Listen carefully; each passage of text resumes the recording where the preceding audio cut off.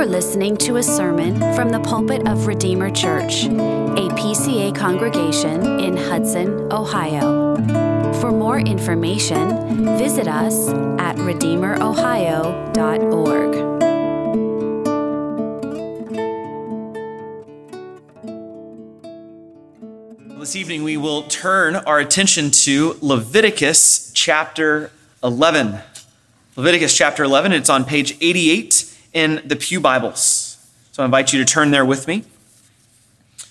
Leviticus is teaching a sinful people of Israel how God has provided the means for them to approach him and commune with him.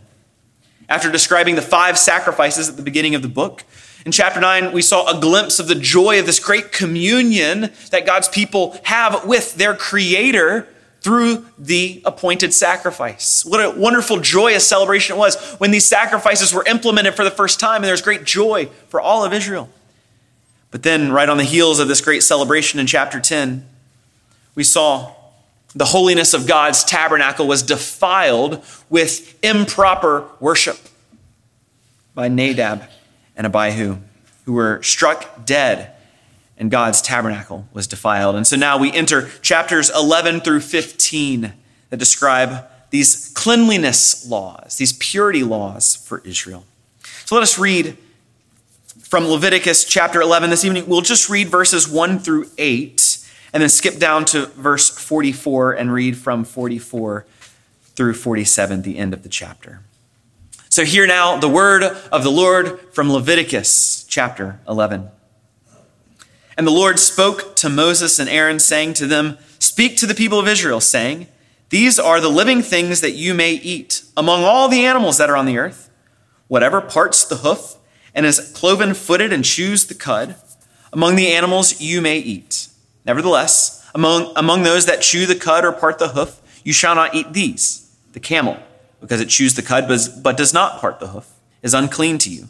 And the rock badger, because it chews the cud but does not part the hoof, is unclean to you.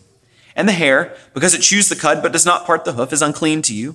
And the pig, because it parts the hoof and is cloven-footed but does not chew the cud, is unclean to you. You shall not eat any of their flesh, and you shall not touch their carcasses. They are unclean to you." And then down to verse 44, we pick up. "For I am the Lord your God. Consecrate yourselves, therefore, and be holy, for I am holy. You shall not defile yourself with any swarming thing that crawls on the ground. For I am the Lord who brought you up out of the land of Egypt to be your God. You shall therefore be holy, for I am holy.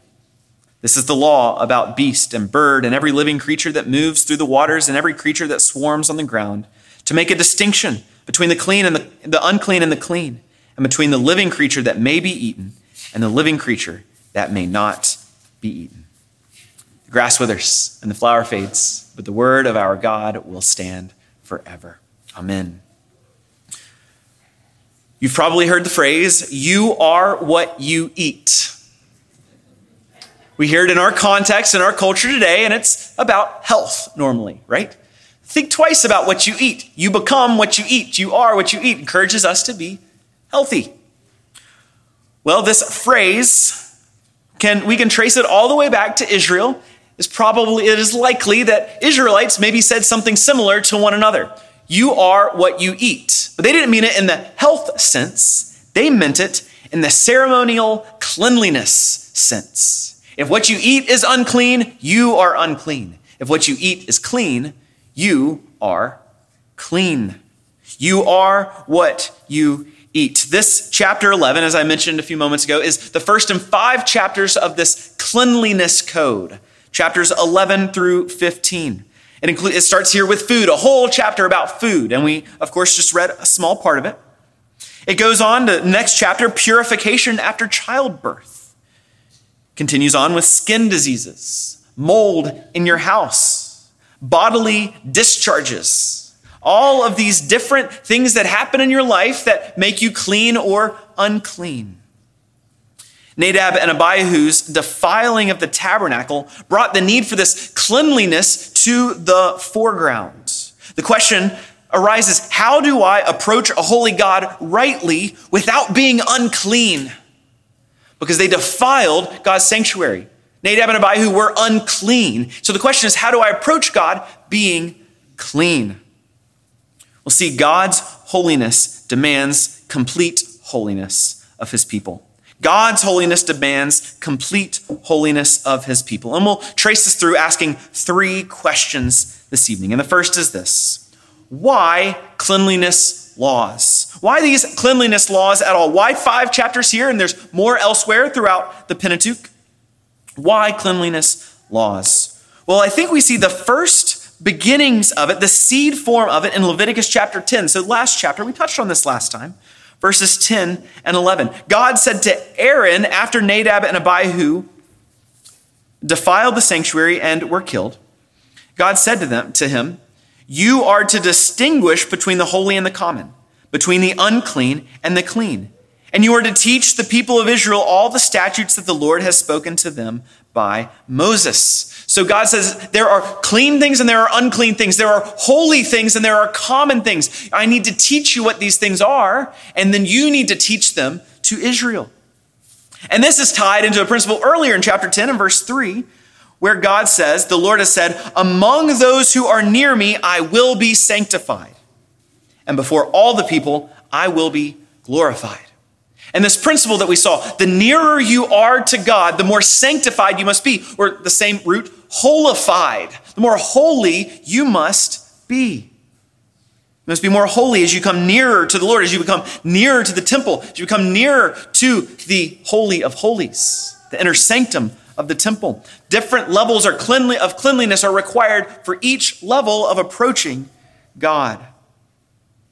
And so these cleanliness laws are helping Israel understand the importance of being holy to approach a holy God. Now, the clean and unclean laws do not declare certain things to be sinful. It's not sinful per se to eat pork. But under this scheme, this system, it was unclean to eat pork. And we'll talk about that more in a moment. But it's not sinful to have a bodily discharge. It's not sinful to have leprosy. These things are not sin in and of themselves.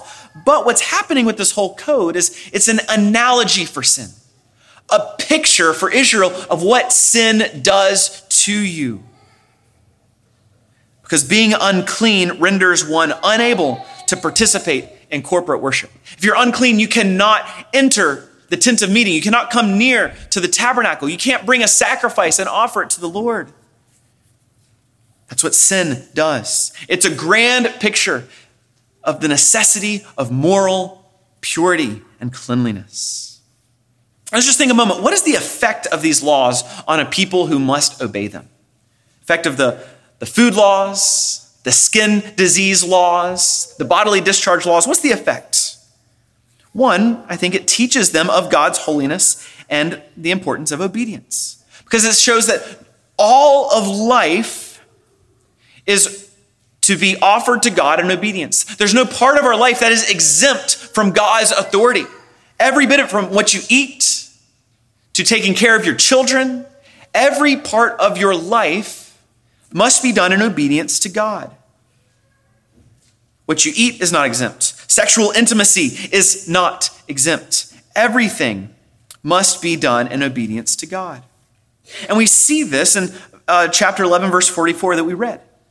God says, "For I am the Lord your God. Consecrate yourselves. Make yourself holy. Therefore, and be holy, for I am holy. You shall not defile yourselves."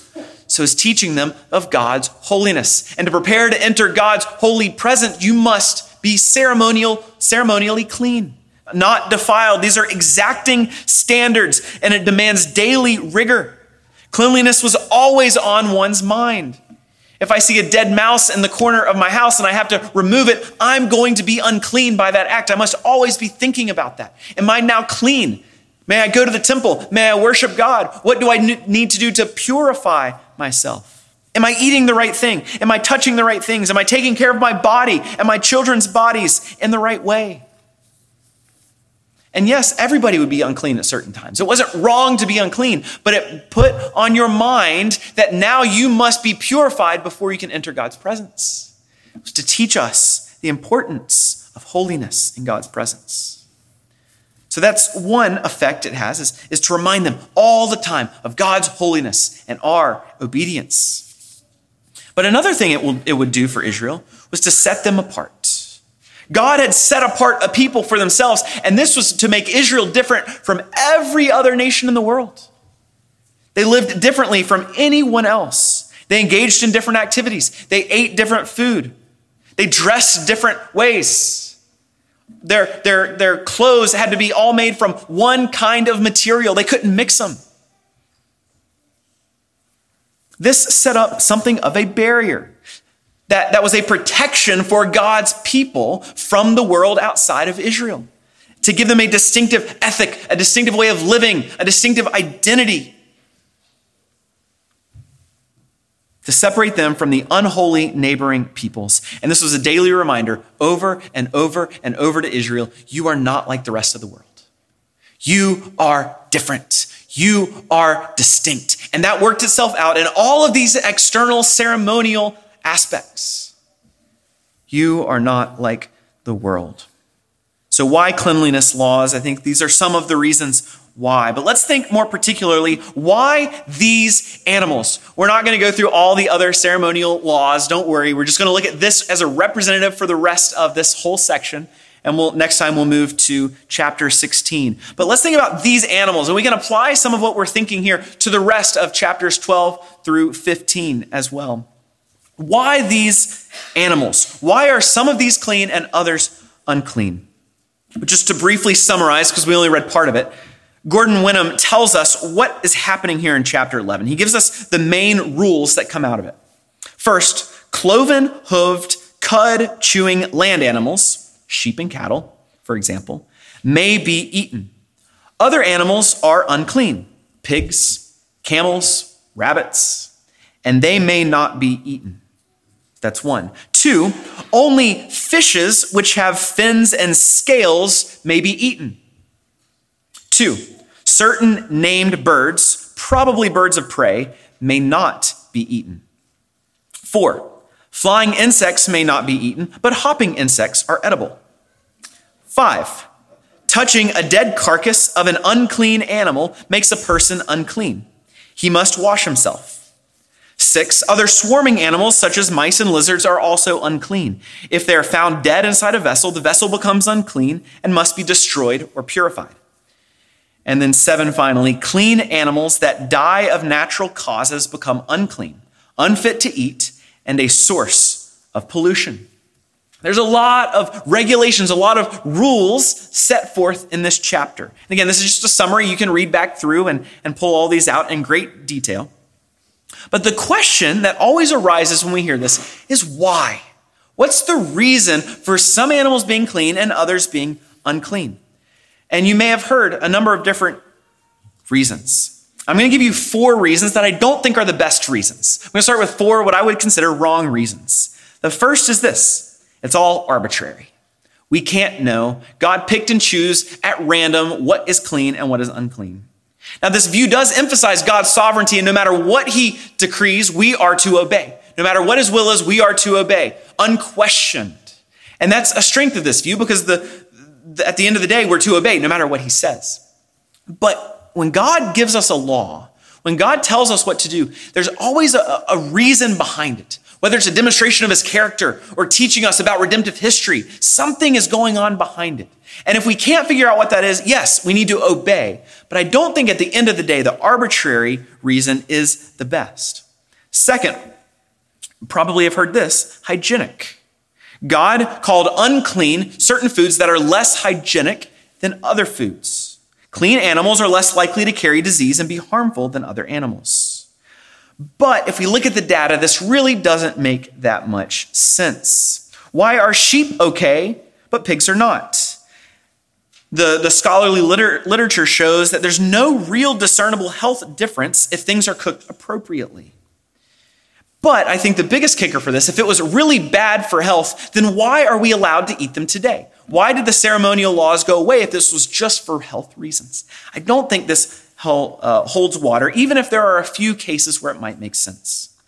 A third reason is with regard to neighboring religious practices. And the argument is this: things that are unclean were a part of the religious practice of Israel's neighbors. And so pigs, for example, they were very famous for being a part of pagan worship. And so pigs were unclean. Israel can't go near that because of pagan worship. But while this may describe one or two examples, such as pigs, this doesn't make sense of all of this. Bulls were worshipped by the Canaanites and the Egyptians, but they were considered clean. Goats have a history of being worshipped as well, but they are clean also. So this doesn't really make sense of all of the data either. So the fourth reason, most popular reason, is this: there are moral lessons we derive from the clean and unclean animals. And this was most popular in the early church. They would say that clean animals are the ones we are to imitate. So chewing the cud, like the cow, that represents for us meditating on the law of God. And so we are to be like the cow and meditate upon the law of God. And now the pig is a picture of the filth of iniquity. So don't be like the pig. I appreciate that there's some laughter. It is fanciful, and maybe there's a few points here that can be made, but certainly this is not a comprehensive explanation of all of these food regulations. So what do we do with this? Why did God declare some clean and some unclean? I think the best answer is this: the clean animals represent to the ancient Israelites life and wholeness and abundance. And the unclean animals represent death and confusion and a lack. Now there's different spheres of land, sky, and sea, and each sphere has its own ideal kind. And if an animal is not ideal, it does not represent true, abundant life and is thus unclean. For a herding, migratory people like Israel, the best land animals were represented by the ones they knew best: the sheep and the cattle. These were their livelihoods. These were the ones they knew best of all the animals. And so these were clean. These represented the best of all the land animals. The other land animals, without certain features, that didn't chew the cud, that didn't have hooved feet, they were deficient in some way. Pigs do not chew the cud. And yes, they were also intimately connected with this pagan cult worship. And so maybe that's another reason why they were considered unclean, because they don't demonstrate this life and wholeness and abundance. And similarly, when we think of the air, birds with feathers were clean. Some that were predators were not clean. And it's likely because they were the ones that took life from others. And so they were unclean. But generally, if a bird had feathers, it was considered clean. That is the representation of abundance and life for the sphere of the air and the sky. But if a bird did not have feathers, it was deficient and unclean, such as a bat. Bats were unclean, could not be eaten. And then you think of the water world, underwater animals without fins and scales were considered deficient, and so they are unclean. Mary Douglas, who's a scholar who helped pioneer this view early in or middle of last century, she wrote this. I think it's a good summary. In general, the underlying principle of cleanness in animals is that they shall conform fully to their class. Those species are unclean which are imperfect members of their class, or whose class itself confounds the general scheme of the world. So those things that represent life and wholeness and abundance are clean. Those things that are deficient, that represent death and confusion and lack, are unclean. Now, this is not to say that God's creation isn't wonderful or that the diversity of creatures isn't to be admired. It absolutely is. But from the ceremonial perspective, things that are out of the box, out of the ordinary, seem to be mixing water and land categories, or water and air categories, are unclean. There's a confusion, a mixture of kinds represented. And they are thus unclean. This is consistent with all of the cleanliness code, which does not allow mixture in the kinds of fabric for clothing. That finds people unclean if they have skin defects. That finds unclean when blood is outside of the body. These ceremonial laws require an exemplary purity in every area. I think this helps us understand why these animals, These animals represent life. Those that represent life and abundance and fullness are good and clean and to be eaten. Those that represent death are unclean, and Israel ought not have a part of. So if we have these cleanliness laws, if we understand a little bit why these animals, what do we do with this? What do we learn from this as people now living in Ohio in 2022? A couple of things. First, the importance of holiness for approaching God. And we've touched on this. But the cleanliness codes are a reminder of the real issue at stake, and that's sin. This is a dramatic picture of what sin does to you. It renders you unfit for God's presence. And so be diligent to rid yourself of it. Be diligent to prepare for God's presence. Sin is not permitted in his house of worship. And for Israel, constantly being impure and purifying yourself to worship reminded them of this reality 24/7. It never left their mind. Their sin was great. Does your sin stick with you like that? Is it always on your mind the way the cleanliness codes of Israel were always on their minds? So it shows us the importance of holiness for approaching God. Second, it shows us the greatness of Christ. The greatness of Christ. Because now these laws, these ceremonial laws have all been abrogated because they've been fulfilled in Christ. The one who is clean has been offered as a sacrifice once for all. We read earlier from Acts chapter 10 that all foods are now clean because all these laws are pointing them to the need that they have for a Messiah, of one who can purify them, because they can't ultimately purify themselves. They can't live in such a way that makes them achieve the presence of God. But the one who brings man to God has come. And the ceremonial laws are now abrogated because they have been fulfilled in Christ. As Paul writes in Ephesians, this dividing wall between the Jews and the Greeks, this wall that was erected to help Israel understand we're different from the world, this dividing wall has been destroyed. And no longer are we separated as Christians from the world in these external ceremonial matters. The gospel is not something to keep safe in a fortress, but now the gospel is to go forth to all corners of the earth. No matter what you eat, no matter how you dress. So the dividing wall is gone, and all foods are declared clean. And Christ in Mark chapter 7, when he declares all foods clean, he emphasizes now the imperative of these cleanliness laws now applies to us in a different way, because they point us all to the holiness of God. Instead of being externally pure, we're driven to be internally pure. We're called to live out a life that glorifies God, as we'll see in another moment. But we are required to live in a holy way, to honor our Creator and rejoice in thankfulness for the salvation that is ours in Christ by faith alone. And so we see the greatness of Christ because these laws are abrogated, because ultimately he cleanses us. We're cleansed not because we've done some great work of cleansing ourselves, making ourselves ready for God's presence, making ourselves good enough to receive God's salvation. No, we are cleansed by Christ. Holiness is a prerequisite for communion with God, and it's not something we can achieve. It is a deal that has been completed. It is done. It is yours in Christ. John writes in 1 John 1:7, the blood of Jesus, his son, cleanses us from all sin. Cleanses us, that same word. We are clean.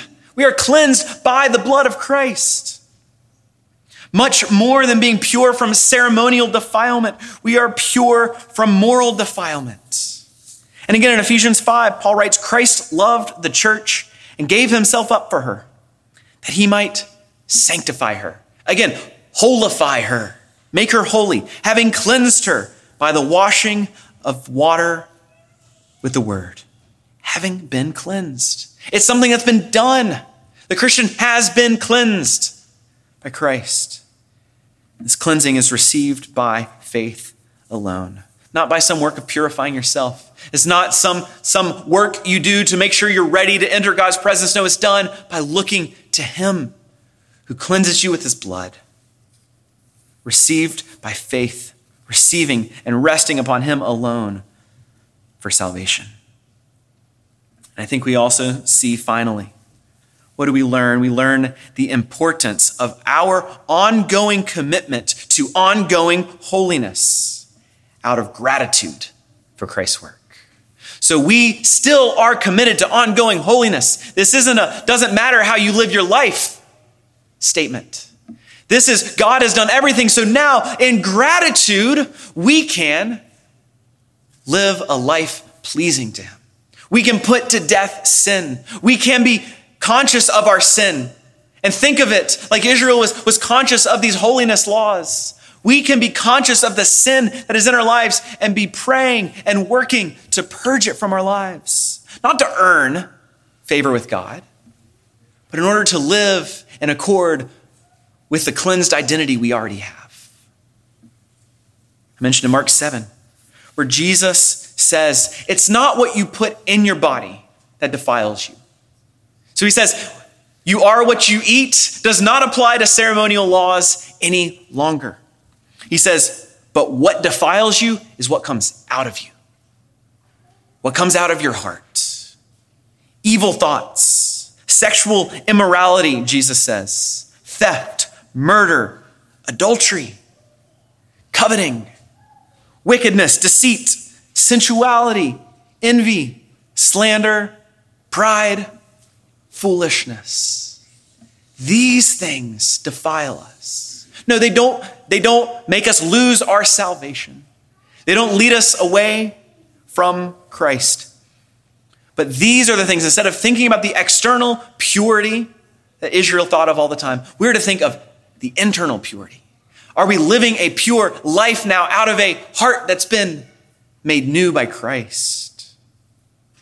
And this comes back to the reality that Israel was different from the world through all these external ceremonies. But we are different from the world today as well. Not because of external ceremonies, but because we don't look like the world in following after sin. We are called to be different from the world in all these ways that Christ listed for us. We don't pursue evil thoughts. We don't pursue sexual immorality. We don't pursue theft and murder, adultery, coveting. These things don't describe us, and we are so different from the world in these ways. We take one day in 7 to rest from worldly employments. To do what? To worship God. We're different. We're crazy, the world will think. But we are still set apart. As Israel is set apart with these external ceremonial rituals, pointing them to the internal reality, Jesus has exposed the internal reality for us and says, what is important is living a life of holiness. We are different from the world. And we pray that the work of Christ, having purified us from sin and defilement, may that lead us to immense gratitude, this undeserved gift of grace. And may that gratitude work itself out in our lives now. By the power of the Holy Spirit, may we live holy lives before a holy God. Let's look to him in prayer. Father, it is a tall order as we compare ourselves with your standard of perfection and holiness. And we confess again that we are sinners, that we continue to sin even though we've been made new. We've been given new life in Christ, that our identity is now in him, seated in the heavenly places. And so we pray, Lord, that you would give us the strength by your Spirit to live in this life consistent with who we are, cleansed, purified people. May our lives reflect that. And may the world see that. And may you continue to be at work as the gospel goes forth to call a people to yourself, to glorify and honor your name. In Jesus' name we pray. Amen. Thank you for listening. For more information or to connect with us, visit us at redeemerohio.org.